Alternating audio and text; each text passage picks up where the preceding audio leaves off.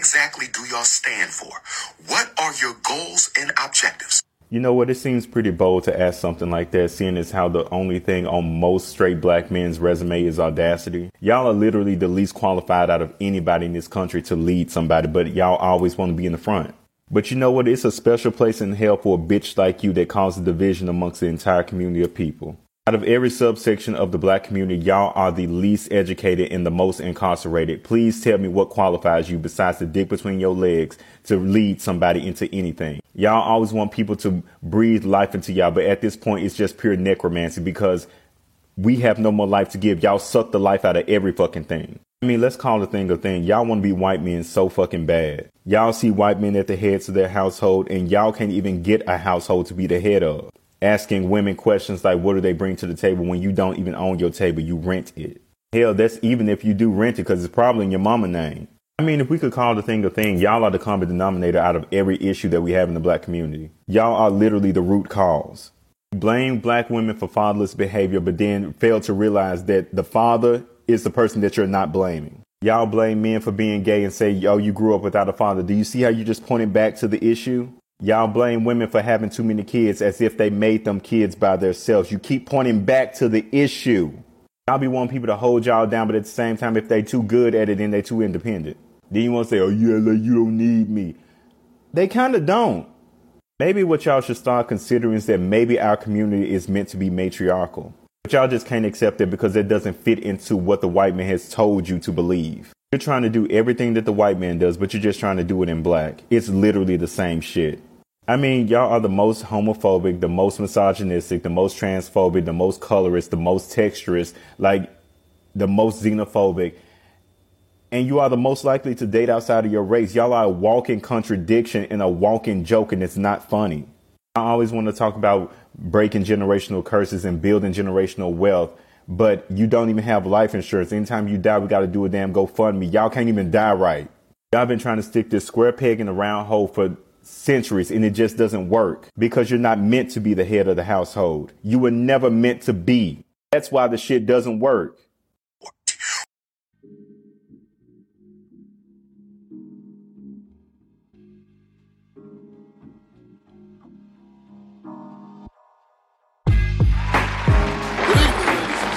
You're listening to Spoken Soul Sessions. You ready, my man? With Poetic Black. Ain't nothing holding me back but me, and who's holding you but you? Check this out, man. Spoken Soul Sessions. Oh my God. This is Spoken Soul Sessions with Poetic Black. Ladies and gentlemen, boys and girls. Bold stances and lewd advances got us here. You are listening to Spoken Soul Sessions with Poetic Black. We'll start from scratch, exploring new possibilities.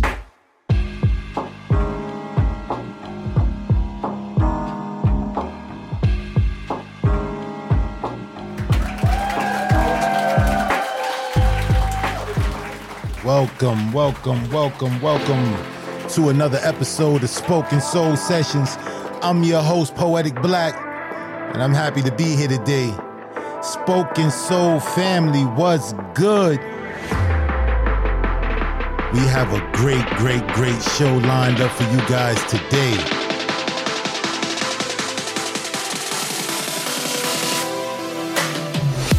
I hope you're on your path today. I hope you're not allowing anything or anyone impede your progress. I hope you're steadfast on the goal. Success. To prepare for tomorrow's blessing, you have to start preparing today. Spoken Soul family, we're back at it again with another panel discussion as promised. I told you guys that we was going to start adding this element into the podcast,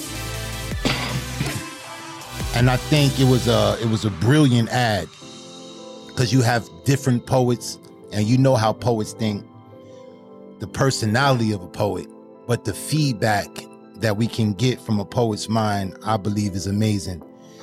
So coming back again with the panel discussion, today's discussion, we did once, the first one we did the negative stereotypes concerning the black woman, the strong black woman, the negative stereotypes that surround that trope. Today, we're going to talk about the negative stereotypes that surrounds the black man.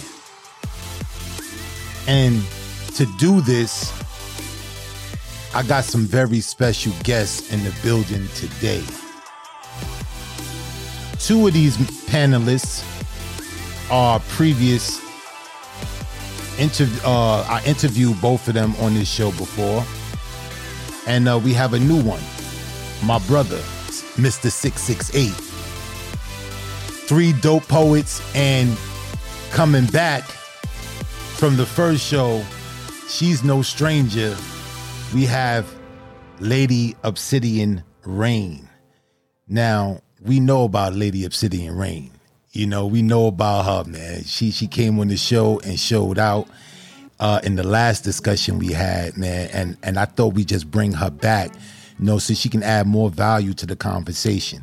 And then none other than my brother. You know, this is my homie. Everybody know this is my ace. You know, my brother, Mr. Writteninpain. Now, we have another surprise. You know, later on in the show, we'll get into that. But welcome to the show, all of you guys. Welcome to the show. Glad to have you all here. Yes, greatly appreciate you. All right, now, this is going to be a great discussion. Now, let me preface the video in the beginning of the show. Now, I came across this video on TikTok, doing my little surfing thing and all that.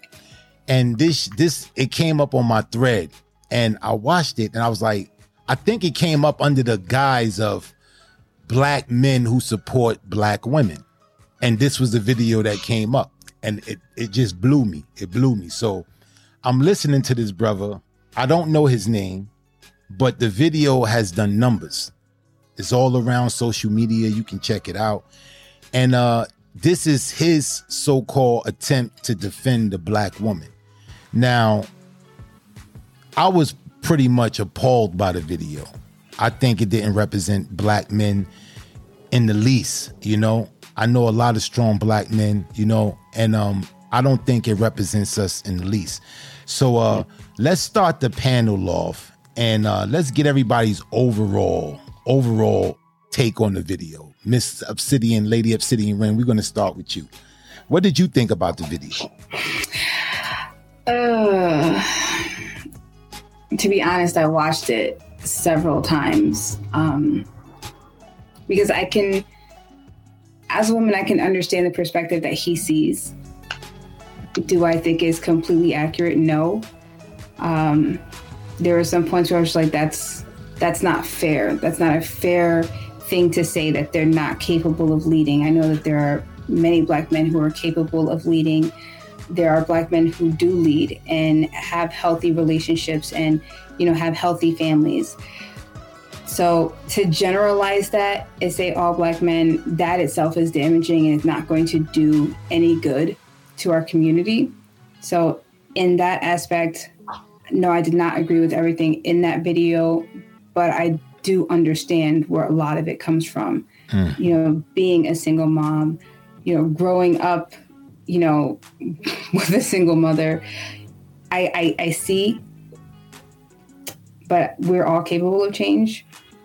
I also am a firm believer is like, as one person heals, we can heal the next person by showing them better. It's like, once you know better, you can do better.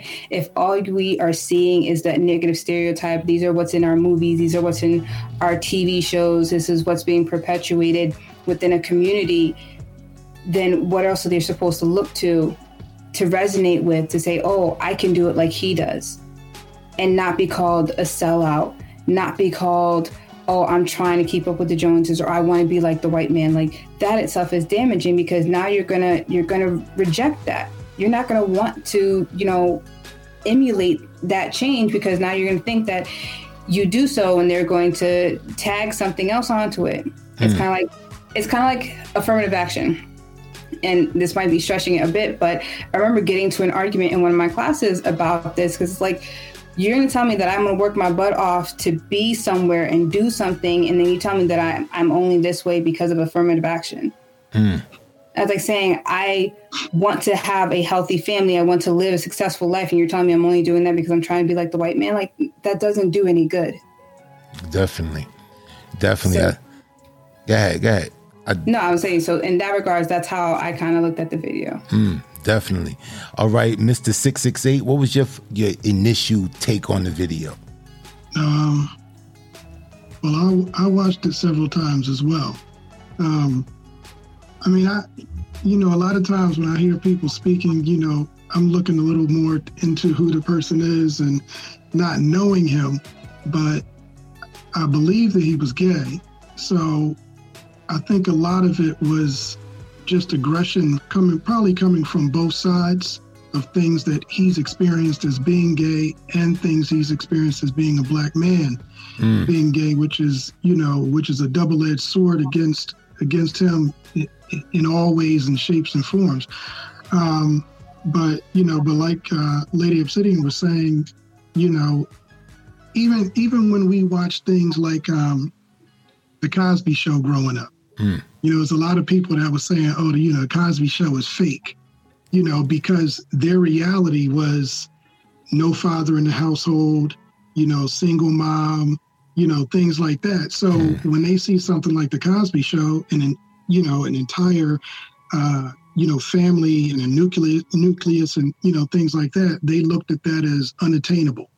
So, listening to something like this, now I didn't agree. Like she said, I understood where he was coming from, but I didn't necessarily agree with the strength of the aggression towards it. There's always going to be, whatever you look at, there's always going to be, one apple that spoils the bunch. And you know how the media portrays us on TV. If it's white kids that are, partying after a hockey game or, a Super Bowl or something like that, they're rowdy teenagers. When we do it, it's a group of thugs. Yep.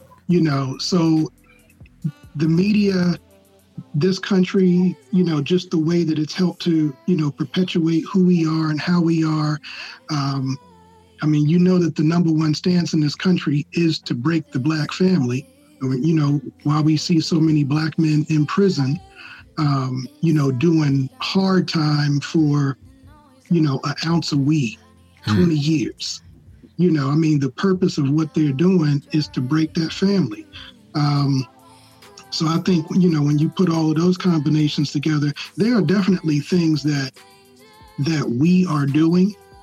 But then there are things that, we are being set up, and are being perpetrated, against us as far as that's concerned. So, it's an uphill battle, that we have, but, we definitely, I definitely don't think that we're any longer in that time of where we have very public black images the way that we did, say in the 60s, in the 70s and things like that, where you had Martin and Malcolm, and even though they were two ends of the spectrum,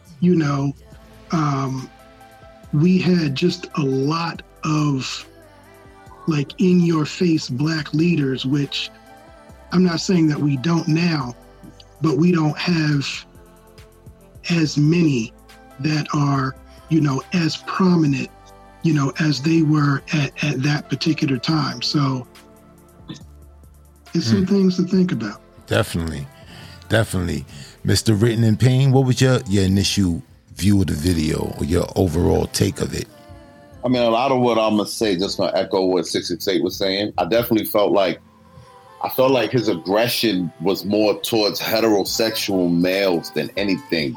That's just my take. And, I'm not into judging what that was about, but that was just my take. Like it seemed like it was more of an attack against heterosexual men.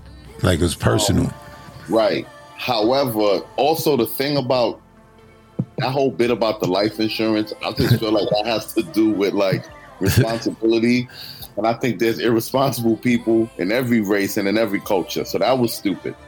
The thing about being the head of the table, what I found interesting about that is that as Black people, you already understand that the table isn't in our house. So it's just like anytime there's ever been any kind of movement or any kind of step towards Black people doing anything, there's always been a resistance or an anti or infiltration or an assassination or some type of bombing or something would happen to thwart said movement. It's not like Black people can't organize. It's not like Black people haven't had leaders. It's not like we haven't even had leaders in this century, because we have, but things happen and these things get thwarted, and then there's always a distraction, and there's always something anti-Black people trying to get anything done. And I don't think that even has to do with sexes. I think that it has to just do with Black people as a people. We just always have obstacles whenever we are trying to do things. So there's a video on YouTube I find interesting. I don't know if you guys saw it, but it shows like it's a race. It's a race taking place between a Black person and like two white people. So the race is starting in like the 1600s. So they're like, on your mark, get set, go. And the guy lets off the gun and the two white people start running. And the Black person is still there, like 1700s, 1800s, 1920, 1950, 1960. And then the Black person starts running, and it's like, yo, that's real. And then during the race, you see all of these things that's in front of this guy while he's trying to run this race, and the white people are lapping him in the race. So I just found that video interesting because it was very metaphoric for the kind of obstacles we have. So I just felt like his aggression, a lot of things he was saying was unfair, and some of it honestly sounded stupid. Definitely. Now, like my take on the video, like what you guys said about him directing it towards heterosexual men, it definitely felt like it was some aggression there, like it was personal.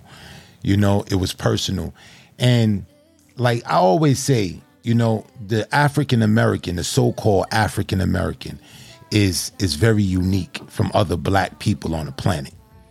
And the thing that makes us unique is that we don't have an identity. We don't have an identity.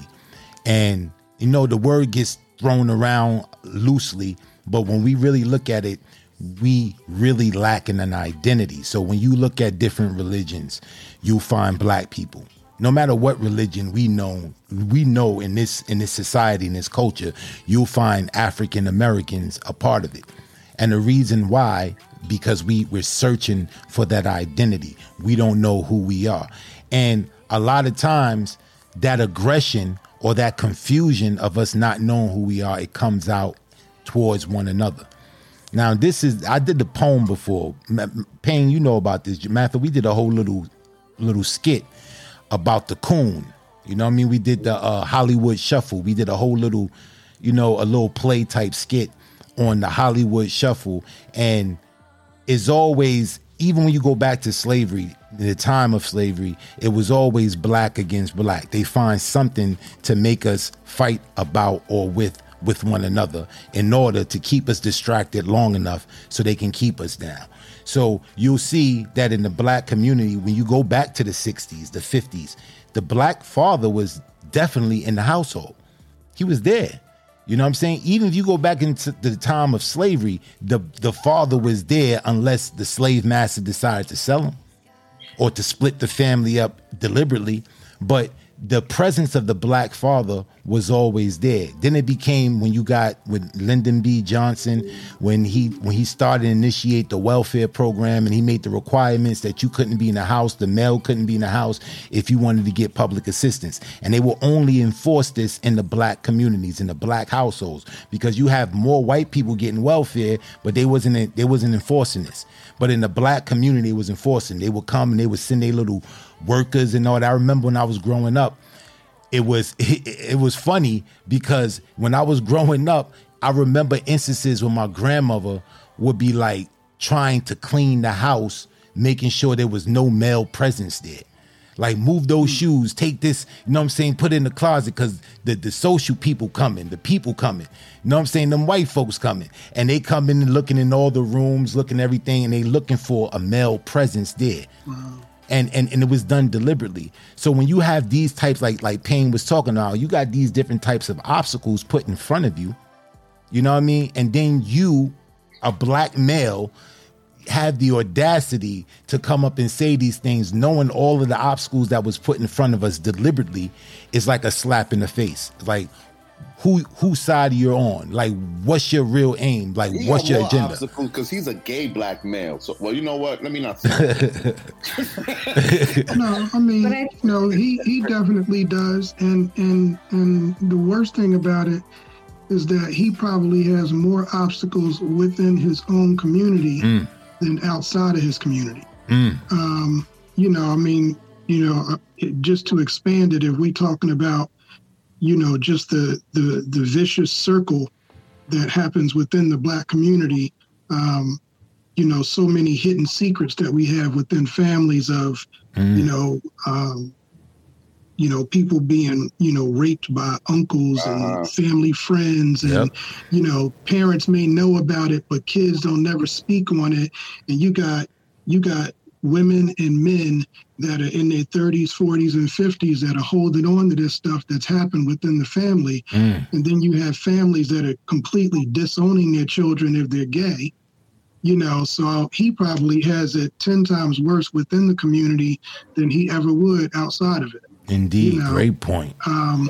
It's an unfortunate truth, but I did agree with some of the things that he was talking about in reference to people pointing out single women with children, not understanding that, okay, she's single with children because the father's not there, and you got a lot of men out there that are not present, as fathers, which equals single women, with children. So, I mean, in reference to, comments like that, I got to agree with that. Definitely right on point.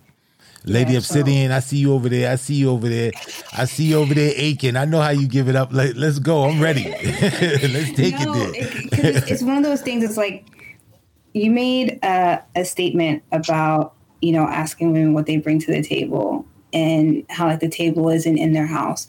So even if understanding that, yes, there's something that we have to do together, to sit there and ask a woman what she brings to the table. And I've had a conversation about this on my show, is basically saying, or I don't see value in you. And that's very damaging. So in that aspect, when he brought that up in the video, I can acknowledge that, because I've had people say that to me, like, what do I bring to the table? And I'm just like, so you're telling me that my only inherent value is what you can get from me. Instead of us being able to build a table together and grow together. Okay. Now this is part of the show right here. Things is about to get interesting, because I heard my brother over here. He let out a sigh, and I know him. I know him. So I know. Here it comes. This is what we've been waiting. Now, go ahead. Finish your thought, Lady Obsidian, please. Because I wasn't gonna say anything until he said something. I was just sitting in my head like, that was the part of the video he's going to acknowledge? All right, then I guess I will say something about it, because I've had to deal with that. And it is damaging, and it makes women think like, well, if I have to then bring something to you for you to then have something like, okay, so then what is it now? It becomes a transactional thing.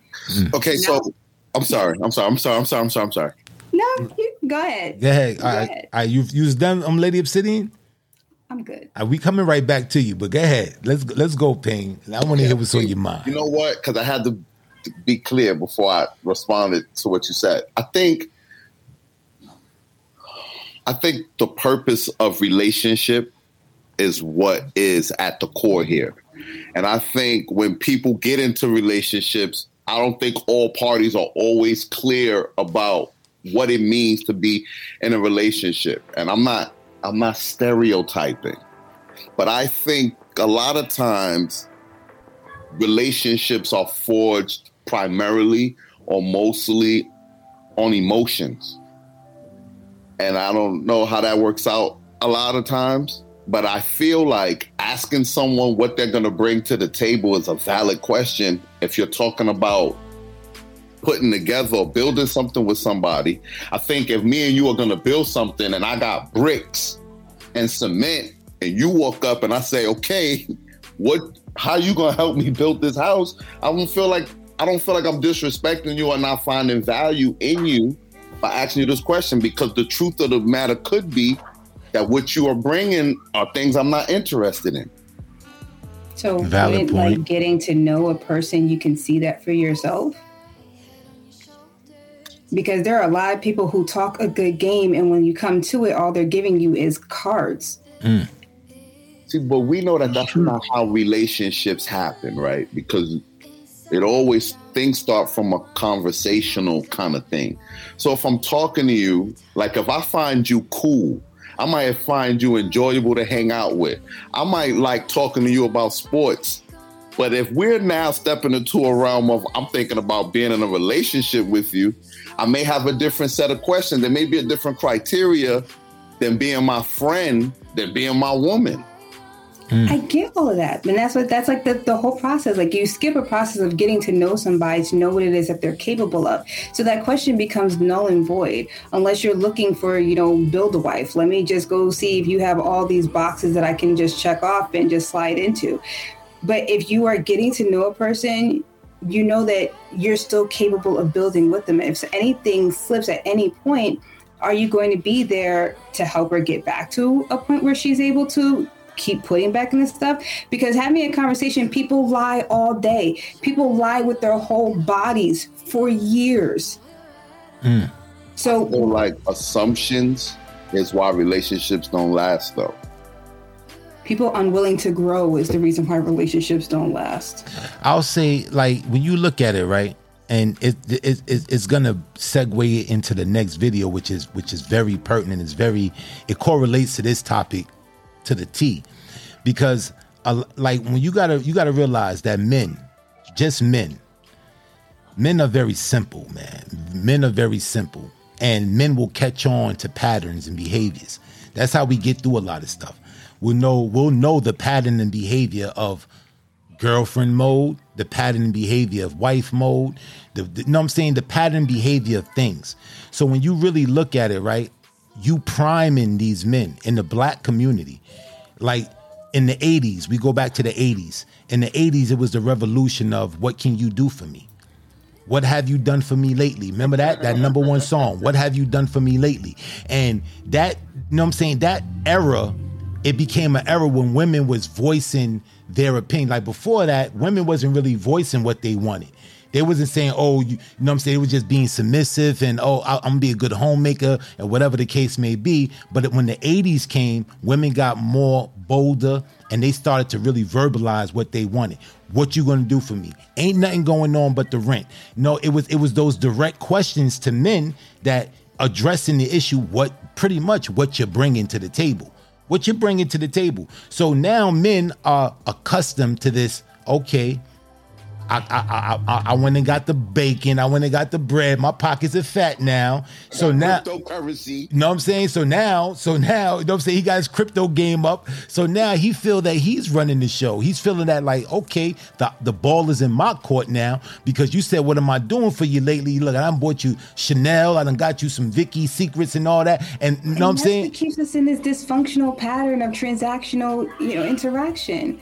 But I understand. If you go back further from that, it was like, men were off at war. Women had to kind of take care of everything. They would come and get their physical needs met, weren't meeting her emotional needs, were messing around with all other kinds of women. So I guess in that point, it did make sense that, now that we're more financially capable of standing on our own, to then ask, okay, are you going to meet the emotional, psychological needs of mine?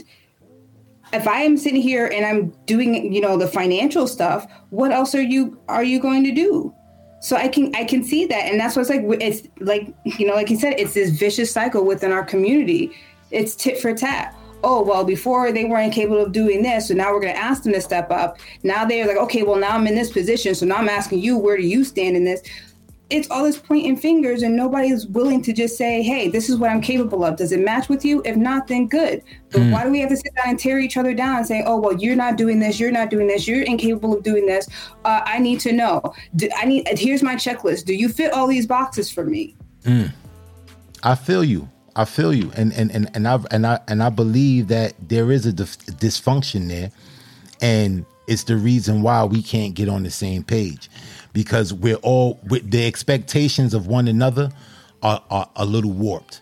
You know what I'm saying? They're warped because I'm telling you, men thinking now, when you really look at it, because back in the days, when I was growing up as a kid, becoming a young man, it was like you had to do something sweet for your lady.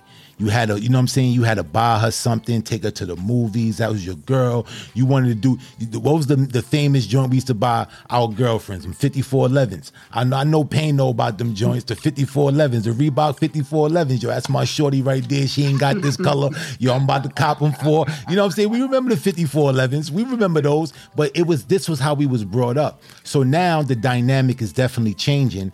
And in that transformation, you have women now who can buy their own 5411s. So now they're looking and expecting more. And now men are like, yo, 5411s wasn't bad back then. Like, what's wrong with 5411s now? And the times are changing, but we can't get on that same page. Mr. 668, what you got to contribute, my brother? I would say, I think, to be honest, and this is just from my observations, just as far as black men are concerned, we do a lot of faking the funk. We do a lot of, I gotta have the Gucci and the Bally's and the this and the that. But then when it come down to it, it's like, you really can't afford what you have. Like, instead of presenting ourselves as who we are, and then that person either taking or leaving it, we presenting ourselves to be bigger than we really are. And then when we really get into the thick of it, we can't really maintain that bigger than we really are, because that was only supposed to be a temporary show to get what we were trying to get. You know what I'm saying? My whole thing, when I was growing up, shit, if I couldn't afford to take you to an expensive restaurant, I wasn't spending my entire paycheck trying to impress somebody and be broke for the next 2 weeks from taking them. You know what I'm saying? If I couldn't do that, then it was just like, listen, I can't do that if that's what they were expecting. But then I think on the same token, we think the fact that every woman out there is expecting us to have these deep pockets and be these, these bigger than life things, and every woman is not expecting that. That's a great point. There's a lot of women out there that's just like, listen, I just want somebody who's gonna, see me as the same or equal, or listen to me, or just love me, or whatever it is. It's like, I don't need the Gucci bags and the this and the that. But I think, for a lot of us, we feel like that's what they're looking for. So sometimes we get on the defense before we even get a chance to know someone, with the assumption that, she trying to get at my pockets. And it's like, she got her own place, her own car, her own money. She likes you because she likes you. And I think some of us, it's hard for us to wrap our heads around that, because we too busy trying to be something that we're not.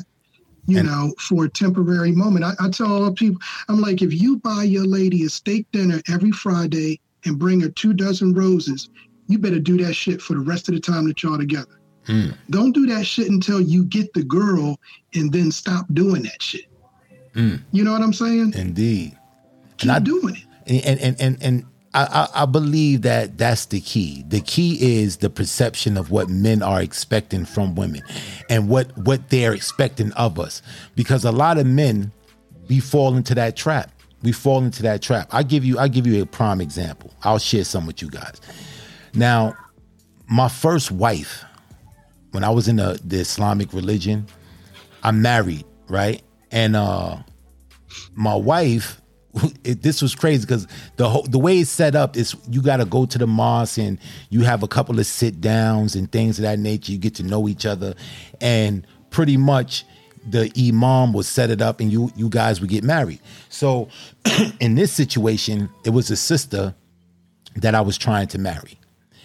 And actually, we were married already. We got divorced and we was trying to get married again. So put it out there like that. So anyway, I went to the mosque and I had to meet with her wakil. A wakil is like a protector of the woman. He take care of all her affairs and make sure she ain't getting railroaded and things of that nature in the marriage situation. So I meet with her wakil. And at the time, you know, things was hard, you know what I'm saying? But, you know, I was doing me. Like I felt that I was a pretty good candidate. I wasn't making the bread that I would eventually start making. But at that time, I was really hustling. I was going to school at night, not at night, but I was going to school on the weekend, culinary school, and I was working a 40-hour week throughout the week. So when I went to him, and I was driving, and I had my own pad. So when I went to him, he wanted to talk about the finances, and he was like, yo, what can you contribute? Now, at this time, her rent was about maybe, I say about $1,600 at this time. It was a while ago, like $1,600. And I was like, yo, look, she was working also. She had a good job. You know what I'm saying? She had a better job than me at the time. But I was like, yo, look, with all my bills and my expenses, her rent is $1,600. I can contribute about 12 to that. I said, I can contribute 12. Now, she was at the time, she was paying her whole rent. She wasn't married.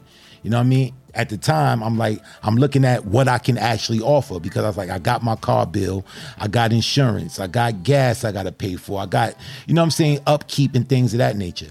So I'm like, yo, this is what I can realistically bring to the table. I can realistically bring this to the table. Now, with my income and her income together, we would have been all right.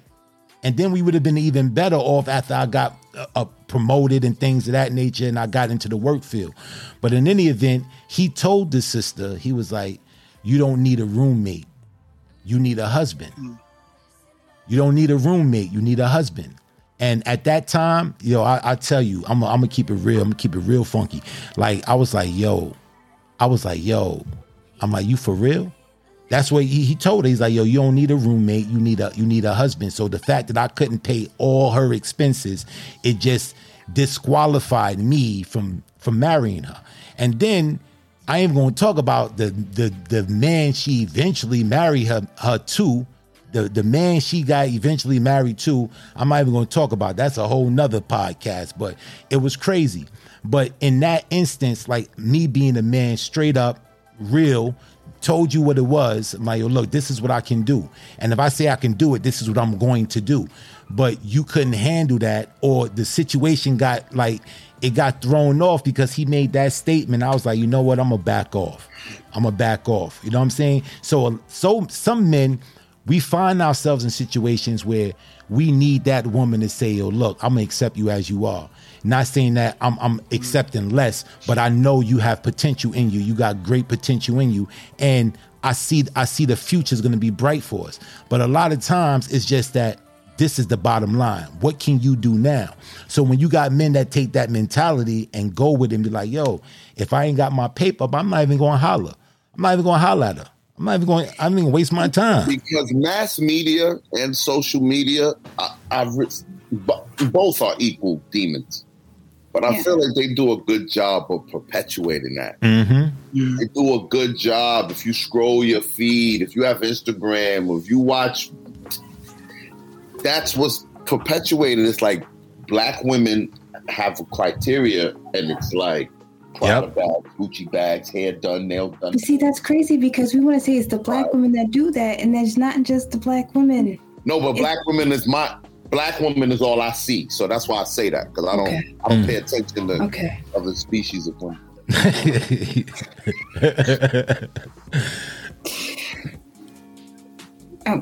You know, it's interesting listening to this from the other perspective, because I've always had like the question, like, what is it that really allows some of these connections to last? You know, Oh man, I can put myself out there like that. My very first date with my first boyfriend, we went to Taco Bell. And I'll never forget, I got cheesy Fiesta potatoes. It was my very first time at Taco Bell, and I was like a kid in a candy store. And he laughed at me. He was just like, how does this make you that happy? And I'm just like, I get to spend time with you. It's a full moon outside. Like, we get to just hang out. This is cool for me. I enjoyed this. And I think he took it as like I had like low expectations, or, you know, I was settling for less. And I was like, why would you think that I'm settling? When I made a choice, like, I know who you are. The monetary stuff doesn't matter. That relationship obviously didn't last. And then another guy I dated later on in my life, I don't have problem dating outside of my skin color. So I dated an Asian guy. And he was very well off. My problem with that relationship was that he was extremely controlling and wanted to micromanage everything that I was doing, and we just didn't intellectually connect. It was like, money is not going to be what keeps me with somebody. Because we've seen what happened with the stock market crash and people lost everything. So if everything disappeared, you are still who you are, and I will still be there to help you rebuild. And I'm realizing that there are a lot of people who don't understand what that really means in regards to a relationship. Can I say something? Yeah, Lady Obsidian, you would be considered rare with your viewpoints. Now, I'm not to me, because I've met many women that think like you do, but for the broader spectrum of, like Whit was saying, you know, social media and things like that, you are a rare find as far as that's concerned. And I think a lot of men are out there prepping themselves for, you know, what we now see, you know, on social media, you know, being able to, you know, the things that you have, the way that you know, present yourself, and do you look like you're well off? You know, I remember going to a club back in the day and walked up to this woman, you know, to ask her, you know, to dance. And she looked me up and down because I didn't look the part of what she was looking for. So then the dude comes in with his friends, and, you know, he looks like he might own 3 Benz or whatever. And so this is the person that she was, you know, clinging up on for the rest of the night. And my whole thing was, I wasn't trying to marry you. I just wanted to dance. But, you know, that wasn't even what she was there for. She was there for a specific purpose of looking for someone, you know, who could, you know, spoil her or take care of her, or, you know, however it's termed as far as she's concerned. But, you know, like I said, for the way that you think about things, it's a pretty rare find, you know, for, you know, a lot of things that we see now. I think, you know, a real man, you know, is going to present himself, you know, he's going to present himself and not something fake. And a real woman is going to present herself, you know, the same way. And I think there's a lot of just a lot of fakery going on. You know, everybody, like somebody said earlier, everybody trying to play this game. You know, everybody's trying to play the game. And I'm not the person to play the game. So my relationships, I could count on one hand, because I didn't know how to play the game. It just wasn't me. So yeah. So what we're going to do is, right? What we're going to do is, because this is going right into the next video, which is perfect. It's a perfect segue. But I do have to play some of my sponsors' videos. So I got to take a quick break to play some messages from my sponsors. And this would be a prime opportune time to introduce my brother, Mr. Writteninpain. He has a new segment on the show that's going to be ongoing, 2 2 cents with Written in Pain. So we're gonna play one of those, and then we're gonna play some of our other sponsors, and then we'll get back into the video, the second video that we're gonna discuss is gonna tie on right into this topic right here. So keep your thought, Lady Obsidian, Mr. 668 Whip. Keep your thoughts, because it's gonna go right into the next topic. All right, let's play this. And now, 2 cents with Written in Pain.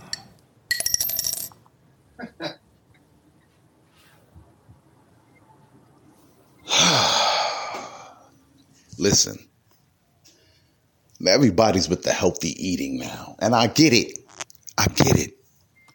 I'm not hating. Listen, it's all about self-love. It's all about when you look in the mirror, what are you happy with? No one should be living their life for other people. I just feel like this wave, this new consciousness, it's making a certain level of sexy go extinct. Shout out to my fluffy women. Shout out to my plus size women. Shout out to my woman who's not afraid to let their thighs meet. Because me personally, and again, this ain't about body shaming. This is about preference. I don't want my woman to have a 6-pack or 4-pack. I don't want to see her rib cage. I want to see my woman eating some ribs. Ain't nothing wrong with a little barbecue sauce on. Listen. I feel like social media has become a little lopsided when they shoving down everybody. Listen, nothing makes my manhood go softer than a woman talking about she's on a keto diet. I don't want to take you to BBQs and you order a salad. That, I don't want to hit it. I'm not interested in. And I don't want to hear nothing about lifespans and all of that. My great-grandmother lived, she was 88 years old. 88! Them people used to put lard in their omelets. They used to put fat back in their bacon. Don't tell me about high blood pressure. Listen, that's fast food. Y'all going to McDonald's. Y'all going to Olive Garden. Y'all going to Red Lobster. But don't get it twisted. Your great-great-grandparents lived till they was mad old, and they wasn't on no keto diet. They were eating chitterlings. Okay? So in closing, listen, I'm kind of kinky, all right? I want a woman that can appreciate me pouring some oxtail gravy all on her stomach, on her chest. I don't want to hear you counting carbs and all of that. That's not what I'm into. I like a little bit of pushing in the middle. I like a little bit of squishy in the middle. Right under where the bra strap stop. I like a little bit of squeeze right there. So I'm saying, that's my 2 cents.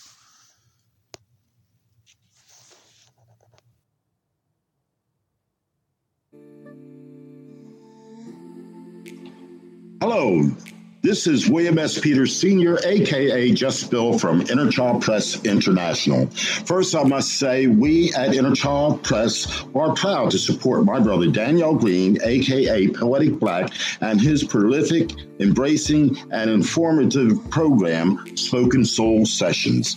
As a publisher and now sponsor of the work Poetic Black does, we at Inner Child Press International offer to you, his listeners, and all spoken word artists, writers, and poets, a 10% discount on all of our publishing packages and services. Please mention code Spoken Soul to take advantage of this offer while it lasts. You can contact us at intouch@innerchildpress.com, and we hope to see your words in print very soon. We are Inner Child Press International, building bridges of cultural understanding. That's www.innerchildpress.com. Thank you.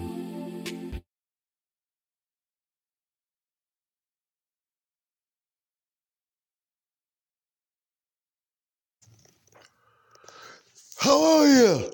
My name is J.D. Williamson from the Williamson Security Incorporations. It's a family business, and we do security like gosh darn it, nobody else does security. Now, let me not mislead you down the road to nowhere. We're not your average security company. No, sirree, Bob. We specialize in specialties such as werewolves, zombies, and vampires. That's right, werewolves, zombies, and vampires. Because what's going on right now is any day now you can expect a vampire or zombie apocalypse, and you don't want to be close with your pants down or your neck out when they start to gobbling and going for brains and going for necks, jugular veins to be exact. Now, we come to you fully prepared, locked and armed with silver bullets, stakes, and everything else you need to do your average vampire and zombie hunting.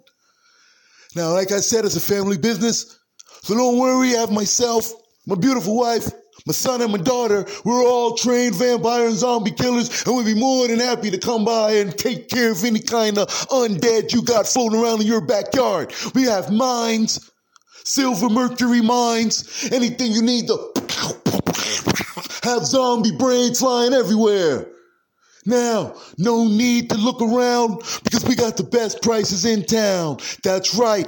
Make sure you come to the Williamson Security Incorporated Incorporations. My number is 1-888-I-HATE-ZOMBIES. That's right, 1-800-888-I-HATE-ZOMBIES. That's 1-800-888-I-HATE-ZOMBIES. Call now and we'll de-zombitize your whole house for half a normal price. See you soon. Yeah, that was a word from one of our sponsors, Williamson Security Company. They decided to come through and sponsor the Spoken Soul Session show. So great that we got some sponsors, man. Help me pay some bills around here.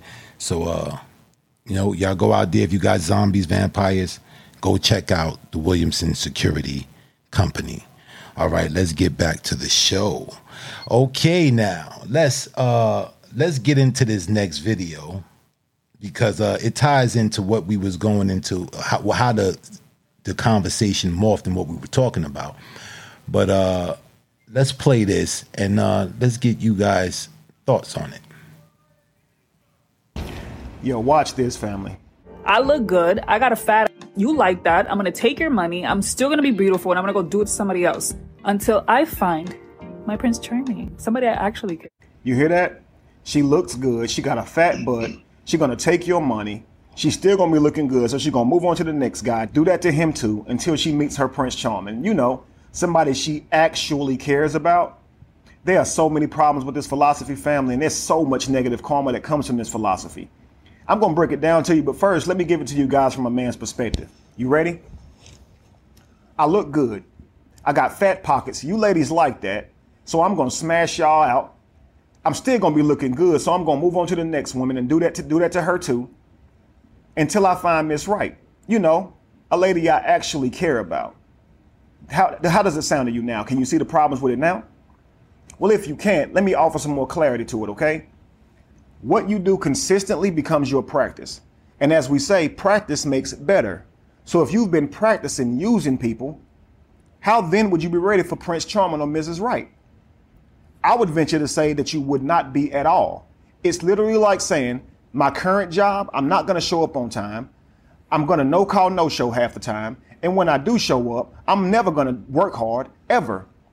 And when I quit, I ain't going to give a notice at all. Because I don't care. And I'm going to keep doing the next job like that and the next job like that and the next job like that until I find my fantasy job, my dream job. And that's when they'll get the best from me. Then why would your dream job hire you? Because by then your resume is literally going to be shit. It's going to show that you are not dependable, that you're not consistent, and that you're not a hard worker. Why would they give you an opportunity? Well, let's just say for your sake that they do give you an opportunity, okay? You haven't been accountable to being a good worker, being consistent, or a hard worker.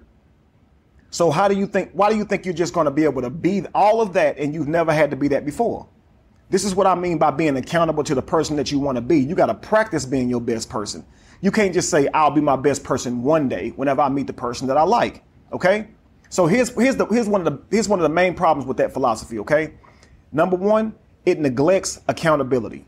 You're mistreating people and you're using this idea that you don't like them as if it justifies your mistreatment of people. It actually shows that you have no self-respect because you're treating people badly and using this excuse that it's because you don't like them. Like it doesn't make you a bad person. It does, because you're treating people badly. It's irrelevant whether you like them or not. Do you understand that? How you treat people speaks to your character, whether or not you like them. Is that understandable to y'all? We always say the way I know a woman's value is look at how she treats people in her life that she don't need. Well, ain't that the truth? Ain't that true for anybody? I like to think so. But I'll tell you this, family. As natural as being masculine or being feminine should be, it actually takes a lot of practice to truly be in your masculine state or your feminine state, okay? Being masculine for a woman means protecting, providing, having a listening ear, caring about her feelings and emotions, actually living your life with her best interests at heart, representing her even when she's not with you. That means being loyal and being faithful to your commitments and the promises that you made for her. That's what that looks like. And if you've just been knocking women down until you meet the woman that you like, why do you think you're going to be a good man for Mrs. Right when she comes along? You haven't taken the time to do those things. Likewise, ladies, if all you're doing is using up men, how are you going to truly be feminine to them? If you don't practice being feminine, do you know the word submission going to sound like a curse word to you? Submitting to a man looks like knowing his dreams, caring about his dreams and future goals, and actually becoming the partner to help that man hit those goals, helping keeping him motivated, cooking and cleaning for your future self, your future children, and your husband, knowing how to edify them. If you're not practicing doing those things, why do you think you'll be good for that man when he crosses your path? You know, you got to practice to be a good cook. You know that, right? You got to practice to being attentive and being able to work with somebody on their purpose and actually caring about their needs. You know that, right?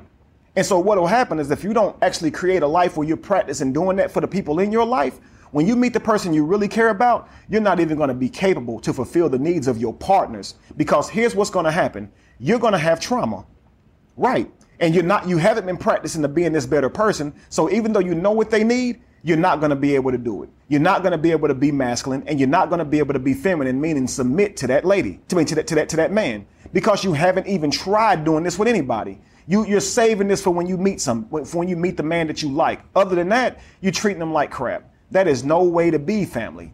Do you understand? Instead, why don't we say this? Any person that I date and have in my life, I'm going to be accountable to that by being the best person that I can be. I'm going to be loyal. I'm going to keep my commitments. I'm going to listen to their problems and care about their emotions because they're with me. Okay. If I'm a man, I'm going to be masculine towards her. If I'm a woman, I'm going to be feminine towards him. I'm not going to hold all those things back out of fear until I meet somebody I really like. Because if I hold those things back, I'm not going to be good at contributing those things to a healthy, harmonic relationship. Right? If I'm done wrong while I'm being a good person to people, I'll just chalk it up as practice. And I'll say them doing me wrong had nothing to do with how I was treating them, because I know I was doing the right things. And therefore, I deserved a better person. And that's why that person did me wrong. It was time for them to move on anyway. And my next best person is coming to me because of the person that I have been. Why not live like that? And that way, when your favorite person comes along, or Mrs. Right or Prince Charming comes along, you will actually be a compatible person for them. You guys do know it takes two to tango, right? And so if you carry yourself in this way where you're not taking accountability for how you treat people, why do you think that you would vibrate a person to you who was accountable to how they treated people?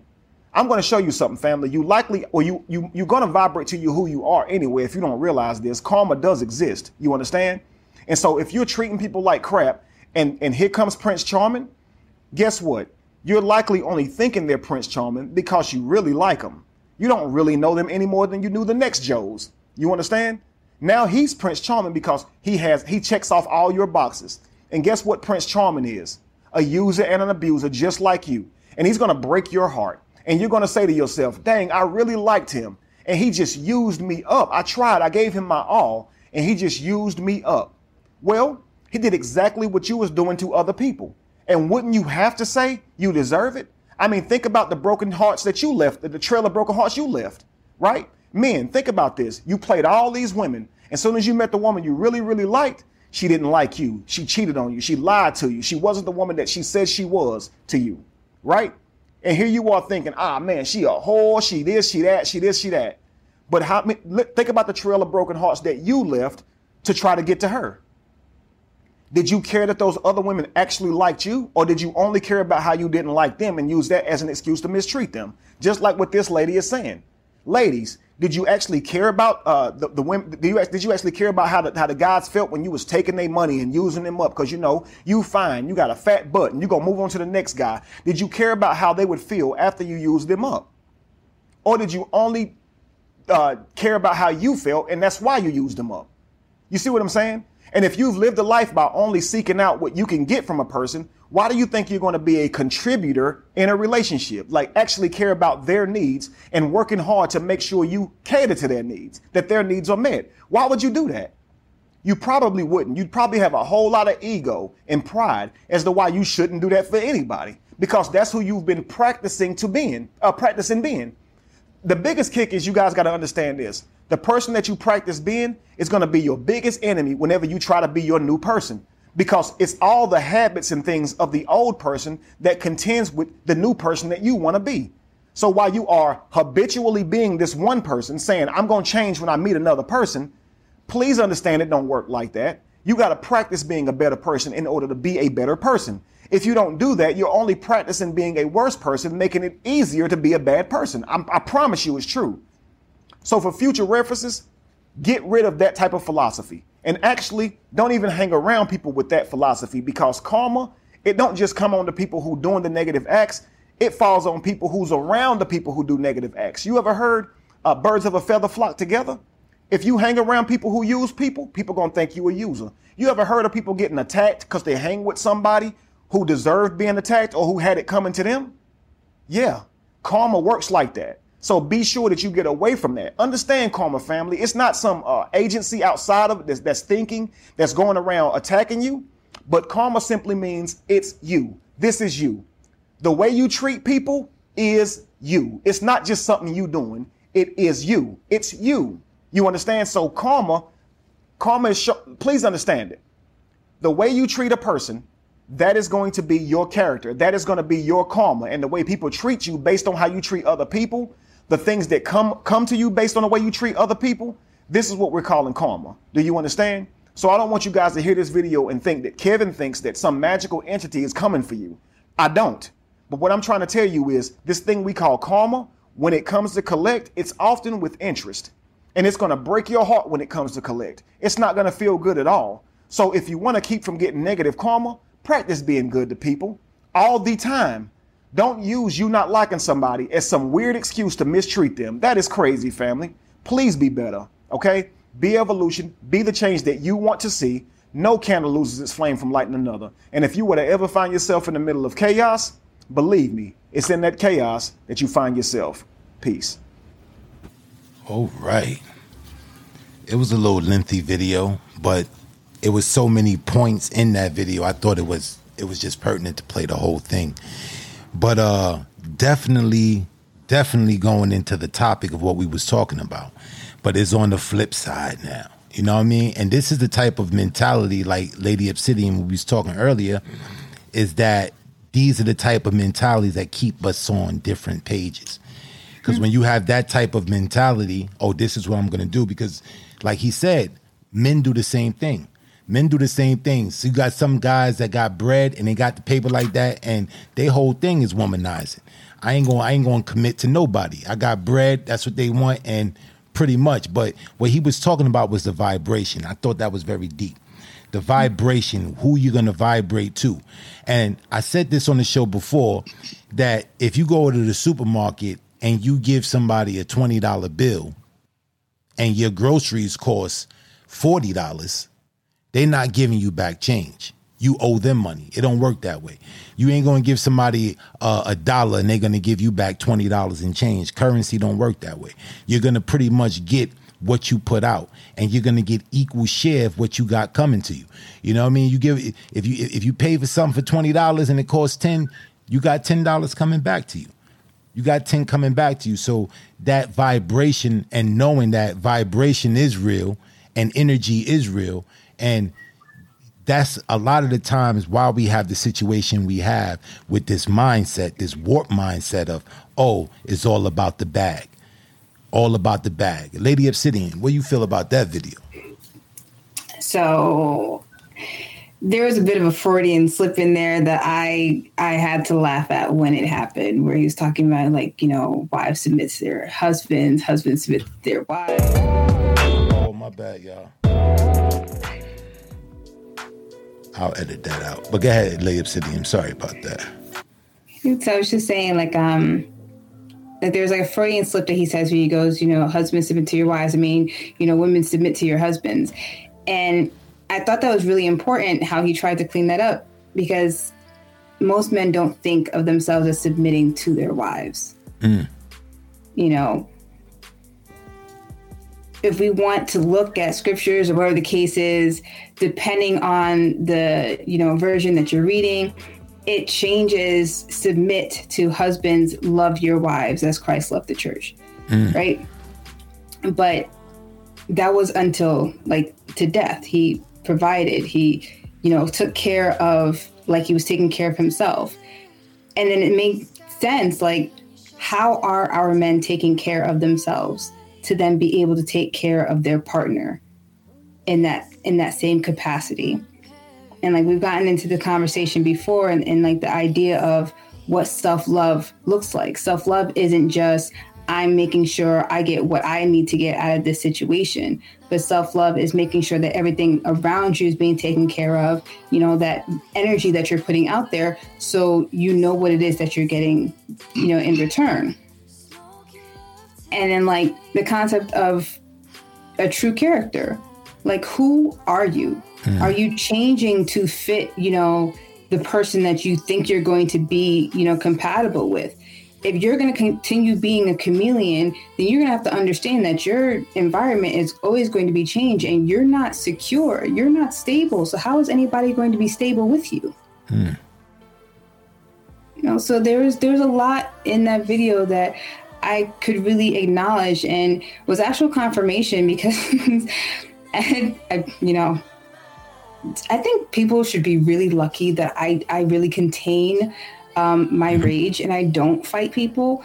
Because there's been a few dudes who deserve to get punched straight in their face for some of the outlandish things that they've said. But one guy had the audacity to ask me if I thought anybody was going to want me, you know, with kids or whatever the case is. And I had to look him in his face. I was like, absolutely. Just because you don't want to, you know, claim me or whatever the case is, doesn't mean that my worth is validated by you. Doesn't mean that I'm going to feel worthless, or that anybody should feel worthless, so that you want me to cling to you so that you can feel some type of way about yourself. Like, that's not going to happen here, bro. I'm sorry. And so, yeah, go ahead. Finish your thought. So it's like, in that sense, it's like, you have to be sure of who your character is. Who are you? Not who, you know, who people want you to be. Not be a certain thing so that you can get things from people. Like, that's always going to backfire. I agree. And it's definitely you know, being who you are. And I don't think the universe makes mistakes. And I think that people are gonna get who they are deserving of. So, you know what I'm saying? When you really look at it, like, relationship after relationship, I know I had to figure this out myself. You know, that, you know, if you get in one relationship, you really have to do some type of surveying your character. What made it go wrong? What was the good aspects about it? You got to survey those things and be willing to accept accountability of being a better person. You know, pretty much being a better person. So I agree with you. I think people, you know, ultimately will get the type of person they truly deserve. Like in the instance in the video, the sister, she was talking about, oh, I got a fatty, and you know what I'm saying, you like that, so I'm gonna keep using you. But like Kevin was saying in the video, you know, you're preparing yourself. You're preparing yourself for something. And people don't get that. They don't get the fact that everything counts. That the way you treat a person is not dependent or contingent upon the fact that whether you like them or not, or they give you any value, or they bring something of benefit to you. The world is bigger than your block, and it's bigger than your ego. And a lot of times, you know, when you find people who are the so-called attractive people, you know, the things that the media and the culture dictates of what's beautiful and what's beauty. So you find these people, they get in their head and they feel that, oh, it's all about me. You know, these video vixens, oh, these dudes drool over me, I'm gonna do whatever I'm gonna do. And they feeling that they winning. And the sad shit is that they're not, you know. Mr. 668, you got anything to say on this one? I mean, you all pretty much said everything that I was thinking. But, you know, like he was saying, you know, it's karma. And, you know, a lot of people out here just, you know, moving through life day by day with no real plan of, you know, it's just like when that, you know, you want to start your own business or whatever. You know, in that particular respect, you know that you have to be prepared for when that opportunity presents itself. And if you're not prepared, that opportunity is going to pass you by. And there's a lot of people out here that want particular things, but they're not preparing themselves for when that particular thing stands in front of them. I mean, obviously she playing herself, you know, all the way around, because, you know, karma's definitely going to come, you know, and sit on her doorstep, you know, someday soon. And it's going to be exactly like that. She's going to meet somebody that she really likes, really into, and they're going to be the male version of her. And she's not going to know how to deal with that. But, you know, I mean, it's interesting because it's, I guess, like I said, you know, going back to this whole thing of everybody playing this game. You know, everybody is so busy trying to get themselves on the, you know, on the game board, on the, you know, on the chessboard, and trying to play this game. And I don't understand it. You know, I mean, probably because I've never participated in it. So I just don't understand what, you know, what people get out of it. And, you know, it's funny is that, I mean, I'm single myself, but a lot of friends that I have that are single, guys in particular, that, you know, were the ones that were out the clubs every night, you know, had a different girlfriend every week, and all of that stuff, you know, was cool in the game back in the day. But I'm talking to them now, you know, in their 40s and 50s, and these some lonely ass dudes, you know, because everything that they were doing was that temporary fix. And nobody was preparing themselves, you know, for when that one, you know, would come into their lives. So in essence, they never attracted that one, because what they were doing and how they were doing it was always attracting somebody that was temporary. And so now these dudes in their 40s and 50s, and when I'm talking to them and we, you know, get into conversation, they're like, honestly, I'm lonely as fuck. You know? Because, you know, they spent all of this time, you know, doing, you know, playing the game instead of, you know, finding somebody to be serious about or even taking themselves seriously.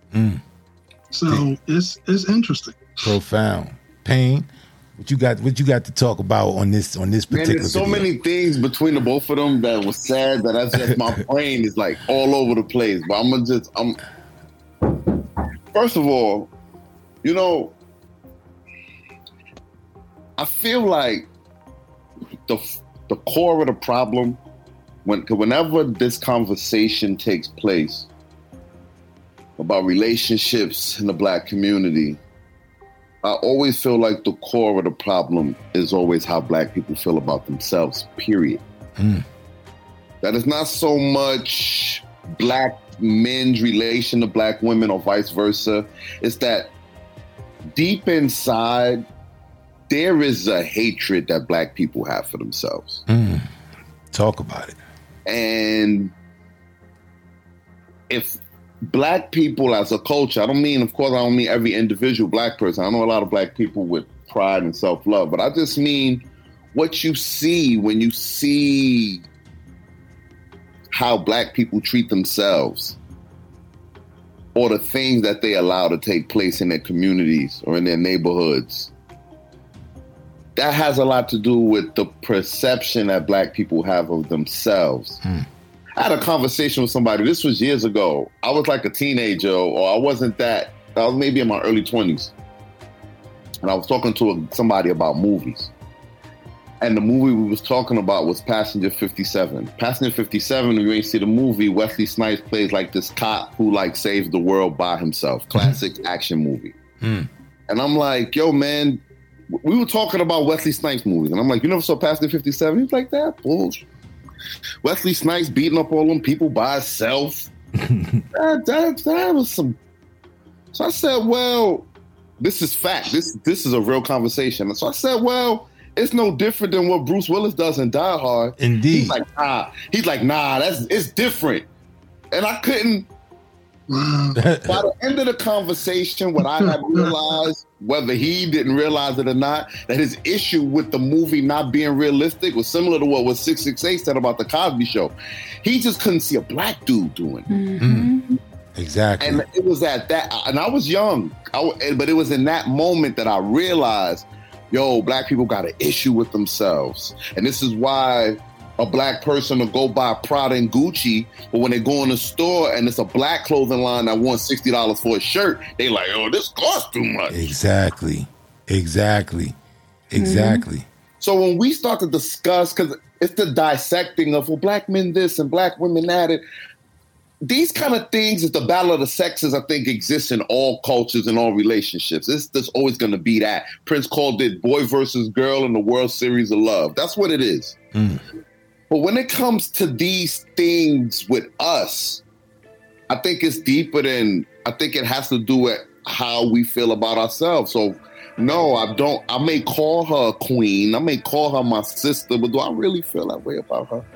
She may call me her brother. She may call me a king. Do she really feel that way about me? And I think that's the problem. And but you touched on some things, because just what you just said is, I may call her a king, a queen, or she may call me a king, but then some of our favorite music is, bitches and hoes and all through the lyrics. Even to see women in their cars in the summertime, windows down, and bitches and hoes, and bitches and hoes is playing all in the music, and the little boy is sitting in the back seat. So I'm thinking, like, I already know what he's gonna grow up to be like, because the influence is all around him. It's in the music that he's hearing. It's in the acceptance of the music that he's hearing. But even more so, like we were talking about, the Cosby Show and your story with talking to a black guy about a black action star in a movie, and that not being real to him. But yet Bruce Willis can defeat a whole it's plausible underworld, whole terrorist organization, and that's real, to him. And yeah, I do think that we have a great hatred for ourselves. We're not, when one of us, is able to move up or move forward, we find ways of, kind of belittling that. Oh, you get ready to go off to college boy. And it's not the fact of you mad at him. I think it's more so the fact that you realize that was something that you could have done, but you just never took yourself seriously, to do it, or, just the community holding you down from doing it. Cause it's that circle.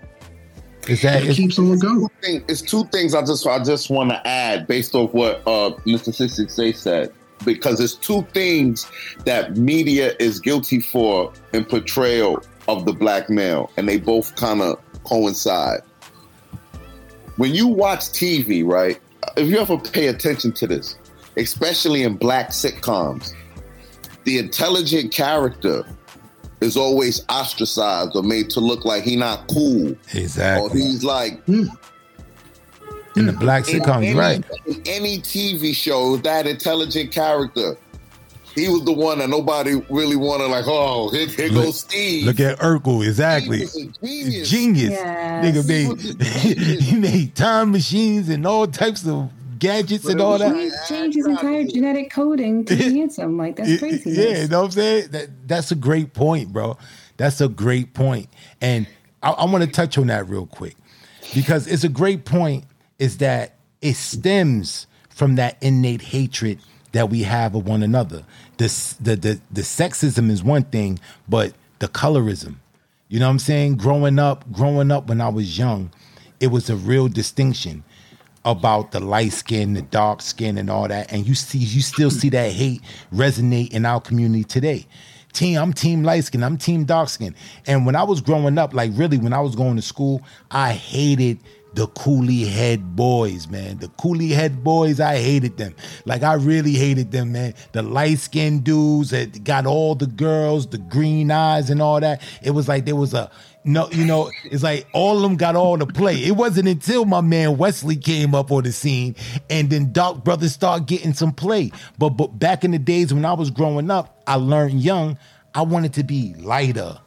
Before I knew who I was, before I became poetic black, I want to be like, yo, why can't I have the light skin and the coolie hair and all that, the good hair and all that? It starts in the community young with the children. It starts in the community, and we perpetuate that. Go ahead, Lady Obsidian.